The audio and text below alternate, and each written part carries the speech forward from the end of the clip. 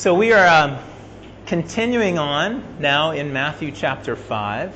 We have come to the end since February. I think it was like February 7th was the service that I flew up from Washington, D.C., and we started our series on the Beatitudes. That's not because we've been going super slow. It's just because we haven't met every week since February. So if you're new, don't think that we've been in it for that long entirely consecutively. But we started in February this look at the Beatitudes, and we got to the last Beatitude 2 weeks ago about persecution for righteousness' sake. And then Jesus now turns from the Beatitudes and the explanation of the Beatitudes to this subject of the vocation or the call of the Christian community in the world. And there's these common issues as human beings that we face, these questions of identity, of who am I or what am I to be, and then these questions of really ultimately of calling or vocation, what am I to do? These questions probably define a lot of our thinking. They determine a lot of our thinking and fill up a lot of our time and energy as we're discerning these things. And for those of us who follow Jesus, there isn't a better place to come in the Bible than to hear at the beginning of Matthew 5, at the beginning of the Sermon on the Mount, where Jesus basically lays out in the Beatitudes, as we've been talking about them, the character or the heart of a follower of Jesus, of a member of his kingdom community. He's giving us a picture and detailing for us what this person looks like, not on the outside so much, but from the inside out, on the inside, which the heart is where the life flows from, biblically speaking. And so he's unveiling the heart. And then so that's the question of who am I to be, or what am I to be? And then this question of what am I to do, or what is my vocation in life? He turns to this next and says that for those of you who are following me and embodying these kinds of Beatitudes in your life, this is your vocation in the world. This is who the people of God are called to be, who my disciples are called to be in the world. And that's the question that Jesus is getting at here in Matthew 5 with this passage on salt and light. And he makes two declarations. And what I want to do, we're actually going to spend 2 weeks in these 4 verses. So this week we're going to look a little bit more at the positive declarations that Jesus makes about the people of God, about his disciples, his community. And then next time we're going to get into a little bit more about the ramifications of this for us today and what this means in terms of missional holiness. We'll get there a little bit at the end today, but that's the plan for the next couple of messages. So the first thing that Jesus says, he says, you are the salt of the earth. There are 2 things he describes the community of his followers. You're the salt of the earth and you're the light of the world. Now, probably most of you here knew that already. We throw this around all the time. The salt of the earth, light of the world. It's kind of entered into pop culture in a lot of different ways and certainly kind of contemporary Christian thinking. It's easy. You're salt and light. You're salt and light. And we get that ingrained in our minds. But I want to take a moment just to slow down a little bit and say, what does that actually mean? What is Jesus drawing out by talking about salt of the earth and light of the world? What does it say about the earth? When he says, you are the salt of the earth, what does it say about the world in which we live? It says ultimately, if we think for a moment just about what salt was used for commonly in the ancient world, and still in many places in the world today, you would put it on meat, for example, which had bacteria and fungi on its surface that left at room temperature, which they didn't have refrigeration back then, would just do this thing called putrefaction or rotting, and it would just rot away. And people would rub salt on the outside of the meat to neutralize the work of the bacteria or the fungus on the meat and preserve it. So salt has this preserving function. So when Jesus says you are the salt of the earth, it implies something about the earth, the world in which we live, that it's actually decaying. It's rotting, if you will, around us. We get this kind of thing in Romans 1, that beginning of Paul's great epistle. He says, although they knew God, he's speaking just generally about the world, they did not honor him as God or give thanks to him, but they became futile in their thinking, and their foolish hearts were darkened. Talking about the world and its fallenness, its having walked away from God. And so this statement about being the salt of the earth is actually highlighting something about the earth, the world in which we live, that it's decaying, it's rotting. It's a place where death is reigning and where there's kind of a disintegration of most of what we were created for in our design. And so that says something about the function of the followers of Jesus. And there are a couple of negative functions, if you will, a couple of things that we pull out of this idea of being the salt of the earth. The first is that we are this preserving agent in the world as the church. That whereas the rest of the world is rotting and decaying in sin and in rebellion from God and disintegration, that the church, the place of Jesus' followers, is in contrast to that. It's a place of renewal. It's a place of new life, where life conquers death, where joy conquers despair, where hope is reigning and ruling in the people, where peace is found. And these are the things that define the Christian community. And this is a kind of preserving, has a preserving effect in the world that we live. If all of the world is going one direction, the followers of Jesus stand in contradiction to that in another direction, a place of renewal and a place of life. One way of illustrating this, Mandy and I used to live in a small town called Buena Vista, Colorado. And I think I've told you about this mission that we got involved with there before that was connected to our little church in the town.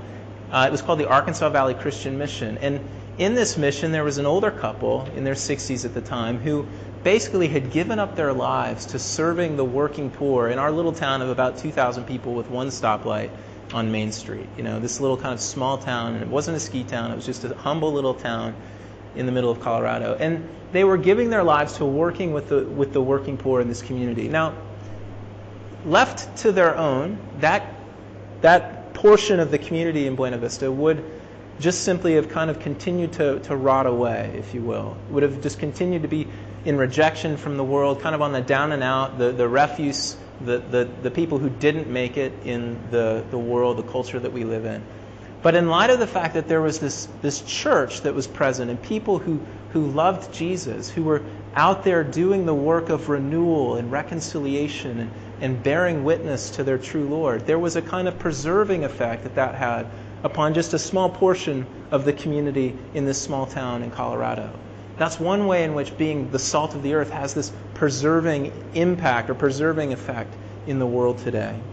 And another way, perhaps, and I'm not sure that this is 100% there exegetically in the text, but I think it's fair to say that another negative effect, if you will, or function of the church, is to prevent the kind of blandness and the emptiness that exists in the world today, that's severed from the God who made it. So we have this kind of flavoring or enhancing or like a zestful quality to the church that it brings into the world today, into life.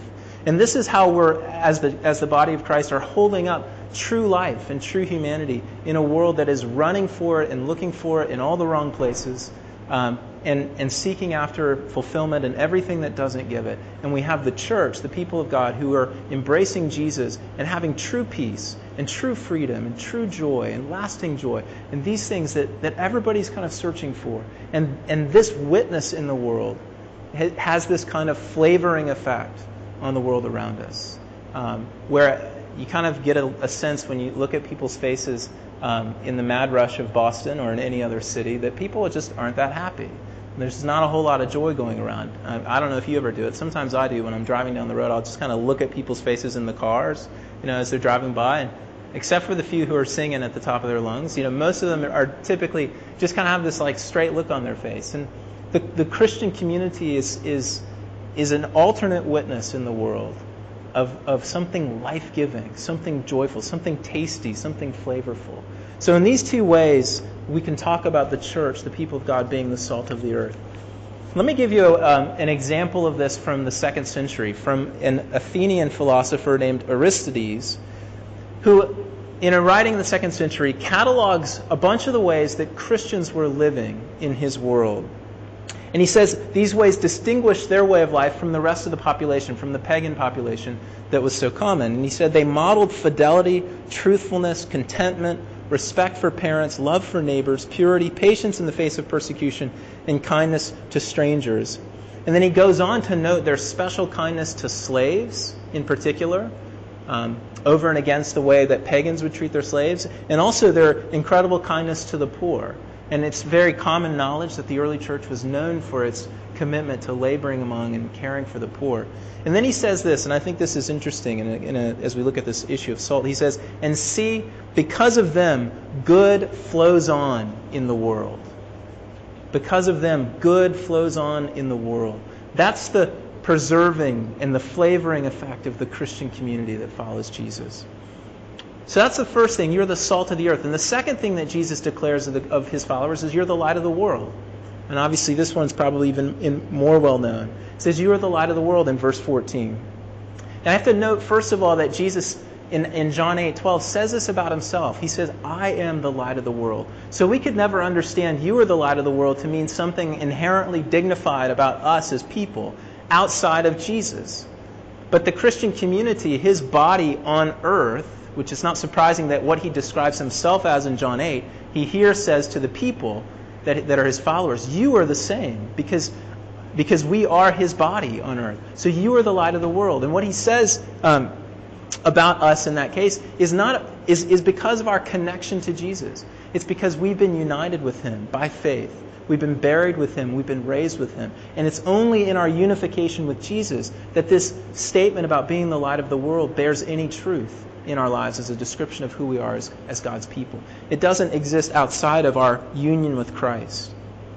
So the earth, it says something as well about the earth, much like the saltiness, the salt of the earth says something about the earth. So does the light of the world. And what does it say about the earth? It says that the earth is in darkness. And this is a theme that's obviously repeated throughout the Scriptures again and again. That it's in darkness despite the fact, it's interesting what the great movement that began, I think, 17th century, early 17th century, the Enlightenment. Note the word light, enlightenment, that we're enlightening ourselves. And that whole movement was about humankind's mastery over nature and their freedom from the dogmas of the church and the chains and the shackles of tradition, their freedom to be to be kind of a new thing and their own saviors. And that's what we call the Enlightenment, or this myth of progress, which I would say, if this was 30 years ago or 50 years ago, that myth might still have existed, or maybe even 80 or 90 years ago. I'd say that today most people don't believe in that myth of progress anymore, that we're just kind of progressing from one degree of glory to the next as human beings on our own, in our own strength, by our own minds, by our own efforts. So this statement about being the light of the world implies that the world is actually in darkness, despite what it says about itself, that the world is in darkness. And most people in the world would probably look around and say, I don't really see that. I see good things going on here and there. And I just say that's part of being in the darkness, is you don't know you're in the dark. You don't know you're in the dark when you're in the darkness. But the biblical witness says to us that actually there is darkness, and it says that Jesus, in him was the light, in him was life, and that life was the light of men. The light has shined in the darkness, and the darkness has not overcome it. So there's that picture of light breaking into darkness, into a dark world. And a few functions of being the light of the world that come out of this idea. One is that as the light of the world, we expose the darkness.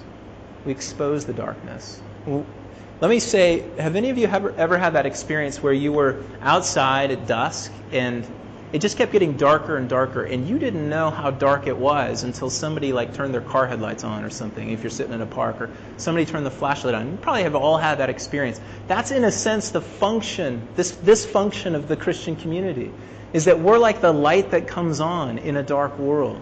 That when we live and walk in a way of humility and of self-giving sacrificial love, of kindness, of fidelity, of faithfulness, when we walk in these ways, it shows up this kind of pride and self-serving and rudeness and violence that defines so much of the world around us. And it shows it up in a way that accentuates it. You can't really know how dark something is until you see the contrast with something else. And so in Jesus himself and then in his body, we provide that contrast in the world as we walk in his ways and show ourselves to be the light of the world, exposing the darkness. The other thing that the light of the world does is it explains the darkness as well. It says that it gives this understanding that is perhaps missing in the world today of where that darkness is rooted and how it comes into the world and what its impact and the extent of its influence on the world is. In that, obviously, those who come into Christ come to learn about this whole thing of sin and this way of rebellion from God and the running away that actually runs through everything in our world today. And so the light gives some kind of explanation for the darkness that we see around us. But perhaps most importantly, so exposing and explaining the darkness, those are more negative functions. Positively, the light of the world shows to the world around us the true way of life. And light is always a pointer. Think about the psalm that says, "Your word is a lamp unto my feet, a light unto my path." The light comes into the darkness and doesn't just expose the darkness, maybe bring about persecution, as we talked about 2 weeks ago, in that exposure. But it actually shows a way forward. It shows something positively to a new place. And the light that we are in the world shows the way to true life. It shows the way to the Son, the way to Jesus, the way to true humanity as it was always meant to be. Notice in verse 16 that as he expounds upon this, and we might look at this more in a couple of weeks, he says, they may see your good works and not give glory to you for being so great or being so different than the world around you, but give glory to my Father who is in heaven, to your Father who is in heaven. So as the light is shining, it brings this focus and attention and spotlight, not upon us as agents of the light, as people of the light, but upon the source of the light. If we were to give glory to ourselves, it's like giving glory to the stream and not to the source. But it's to the source that people's eyes are directed as they encounter the Christian community that's living in this certain kind of way. Graham Tomlin is a theologian of sorts. He was one of my teachers over in England, and he wrote a book called The Provocative Church, which is an excellent look at the function of the church as a provocative community, which in many ways is what these passages are getting on about. And he says this about the church in his book. He says, the church is meant to recall to the world her proper destiny, to remind her of her true king, to show her a picture of human life as it was originally intended to be. To show her a picture of human life as it was originally intended to be. This is the function of the people of God in the world. To show the world around us a picture of human life as it was intended to be. Restoration, renewal, light, not darkness, love, humility, these kinds of attributes being shown to the world as the way that all creatures were meant to live, all human beings were meant to live. But how is it that we walk in this way of being the salt of the earth and the light of the world? I want to say that there's a real danger with a text that's this commonly known in our world today and in the church today. Everybody knows you're the salt of the earth, you're the light of the world. There's a danger of divorcing it from its context, of ripping it out of that context in which Jesus preaches it here, and just kind of letting it float off on its own so that we can then define what salt of the earth and light of the world really mean, what the flavorful or light-giving life of the believers or followers of Jesus is supposed to be. But it's actually embedded, I think, wonderfully right here in the text, and it follows directly upon the Beatitudes that we've been looking at for many months now. The way in which we truly become the salt of the earth and the light of the world in union with Christ is by living out the Beatitudes. It's by being poor in spirit, by being those who mourn over sin, by being those who hunger and thirst for righteousness, by being those who are meek and not pushy, by being those who are peacemakers or pure in heart, those who are willing to be persecuted for the sake of righteousness. The people who walk in this way are the people who become and who truly are the salt of the earth and the light of the world. And it's only those people, it's only to the extent that we actually embody the Beatitudes as the people of God, as the followers of Jesus, that we truly will be salt of the earth and light of the world. It's not through and this is what I think one of the places the church has gotten confused, it's not through proclaiming dogmas or truths, often with an air of superiority. You know how that feels sometimes when somebody just wants to give you their opinion and say, I've got it figured out. And I think sometimes that's the way we've seen our function in the world, is to be bearers of the truth. And there's obviously a lot of truth in that. But in the way that we bear the truth, we do it with such a sense of superiority that it undermines the whole idea of being poor in spirit in the world. And so we snuff out that light that we're called to be in doing it in this way. And being the salt of the earth and the light of the world, embodying the Beatitudes is fundamentally countercultural. We've talked about this at several points, the fact that each one of those Beatitudes is running in the opposite direction of the natural tendency of the way in which human life is lived today. The way in which our culture and our world pushes us is not toward being poor in spirit. It's not toward mourning. It's toward kind of having a happy face all the time. It's not toward hungering and thirsting for righteousness. It's toward hungering and thirsting for your own fulfillment in whatever way you think you can find it. And so the way in which the church embodies these Beatitudes is always going to be countercultural. And I just want to pose that question to you. Is the church truly countercultural? Do we truly walk in a way that's different from the normal routine and life and direction of the world around us? I think that's a question that we really have to wrestle with in light of this passage and ask ourselves, what are we incarnating? Are we incarnating the dogmas and the beliefs of our culture through our lives, in our lives? Or are we incarnating the Beatitudes and the life of Jesus ultimately in us and through us? Which one is it? Which one, if somebody was just to kind of take a look at our life and observe us for a week maybe, and look at the way we thought and the way we made decisions and the way that we lived our lives, what would they say? Would there be a noticeable change or difference about the life of the person who claims to follow Jesus? In many ways, I would have to say that the church oftentimes proclaims a kind of I've got it all together mentality. You know, I can think of that branch of the church that's just always celebrating one degree of victory to the next and publishing good material and helpful hints for life, but you go, where's the cross? Where's the way of the cross? Where's the man of sorrows in that picture? And yeah, it sells really well and it presents really well and it's got good programs and everything else, but where's the true life in it? Where's that countercultural beatitude kind of life in the church today?